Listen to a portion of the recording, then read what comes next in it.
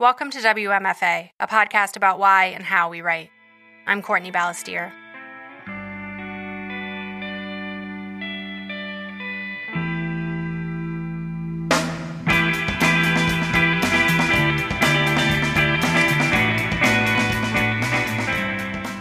Amidst the panic news scrolling and temperature checking, I'm still trying to figure out what contribution WMFA, and specifically these minisodes, can best make as we continue to hunker down in quarantine.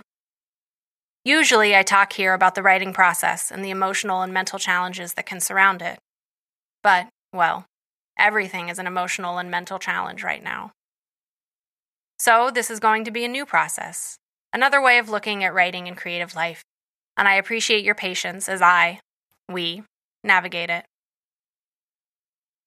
My therapist recently recommended that I try a journaling practice again, for its personal and spiritual value, but also as a record of this extraordinary time.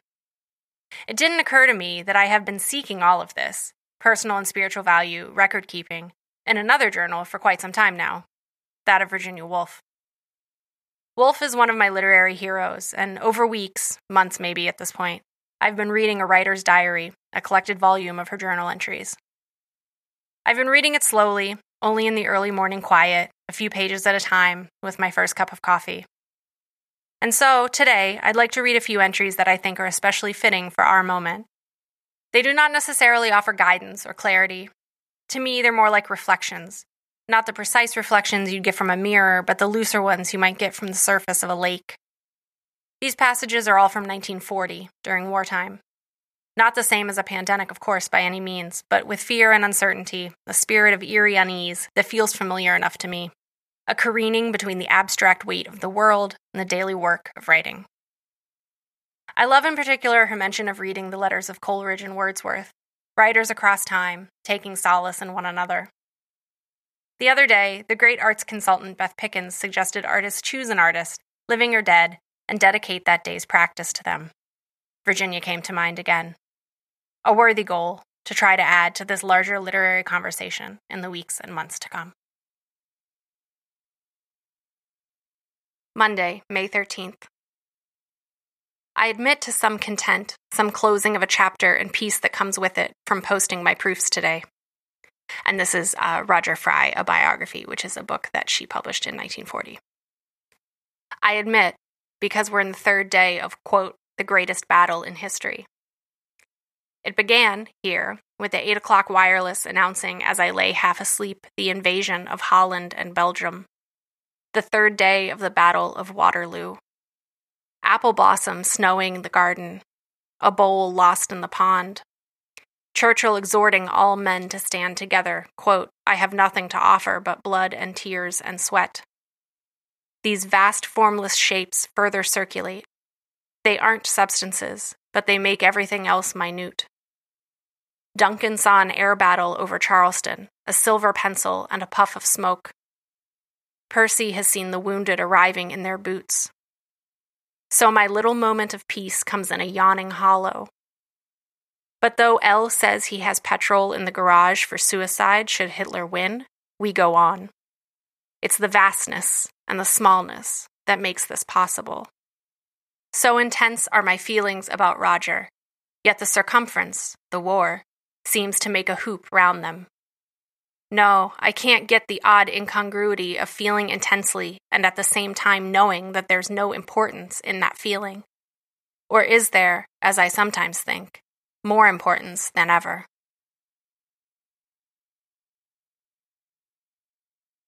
Wednesday, May 29th. But hope revives. I don't know why. A desperate battle. The Allies holding. How sick one gets of the phrase. How easy to make a Duff Cooper speech about valor and history where one knows the end of the sentence.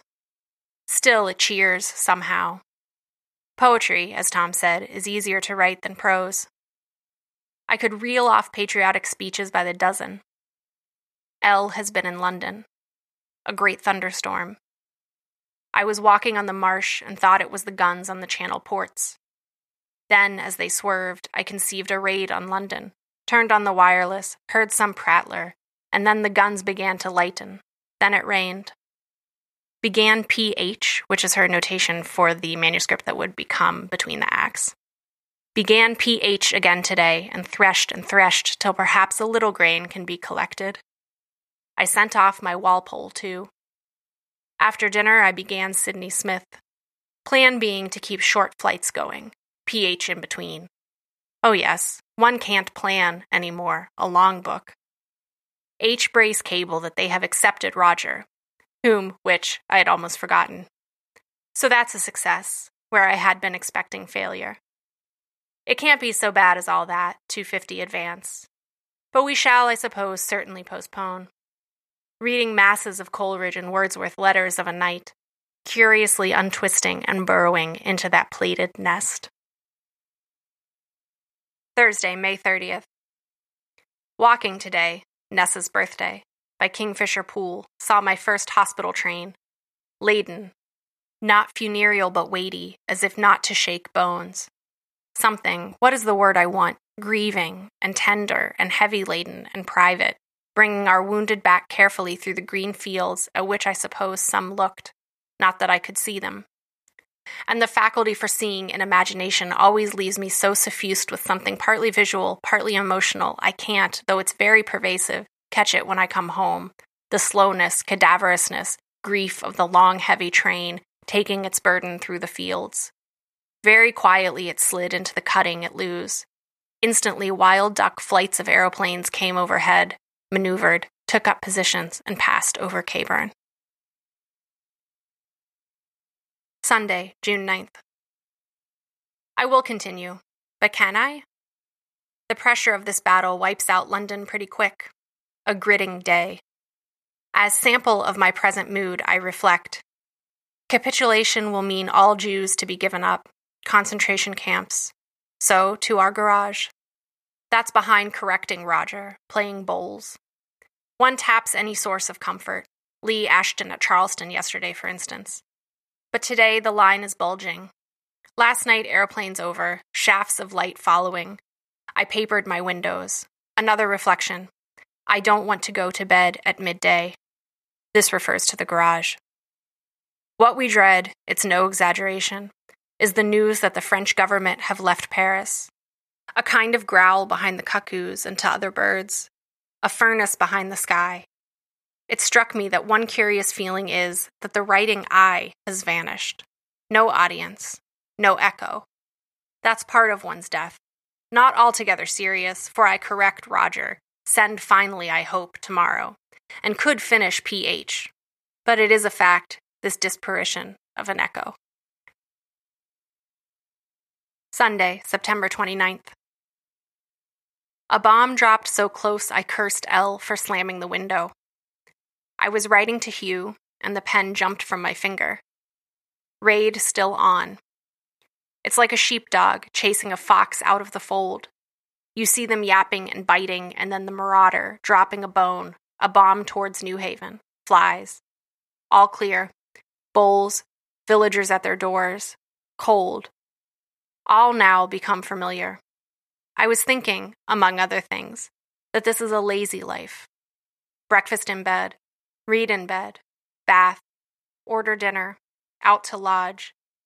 After rearranging my room, turning table to get the sun, church on right, window left, a new very lovely view, tune up with cigarette, write till 12, stop, visit L, look at papers, return, type till 1, listen in, lunch, sore jaw, can't bite, read papers, walk to Southease, back 3, gather and arrange apples, tea, write a letter, bowls, type again, read Michelet or write here, cook dinner, music, embroidery, 9:30 read or sleep, till 11:30, bed. Compare with the old London day, 3 afternoons someone coming, one night dinner party, Saturday a walk, Thursday shopping, Tuesday going to tea with Nessa, one city walk, telephone ringing, L to meetings, KM or Robson bothering. That was an average week, with Friday to Monday here. I think, now we're marooned, I ought to cram in a little more reading. Yet why? A happy, a very free, and disengaged, a life that rings from one simple melody to another. Yes, why not enjoy this after all those years of the other?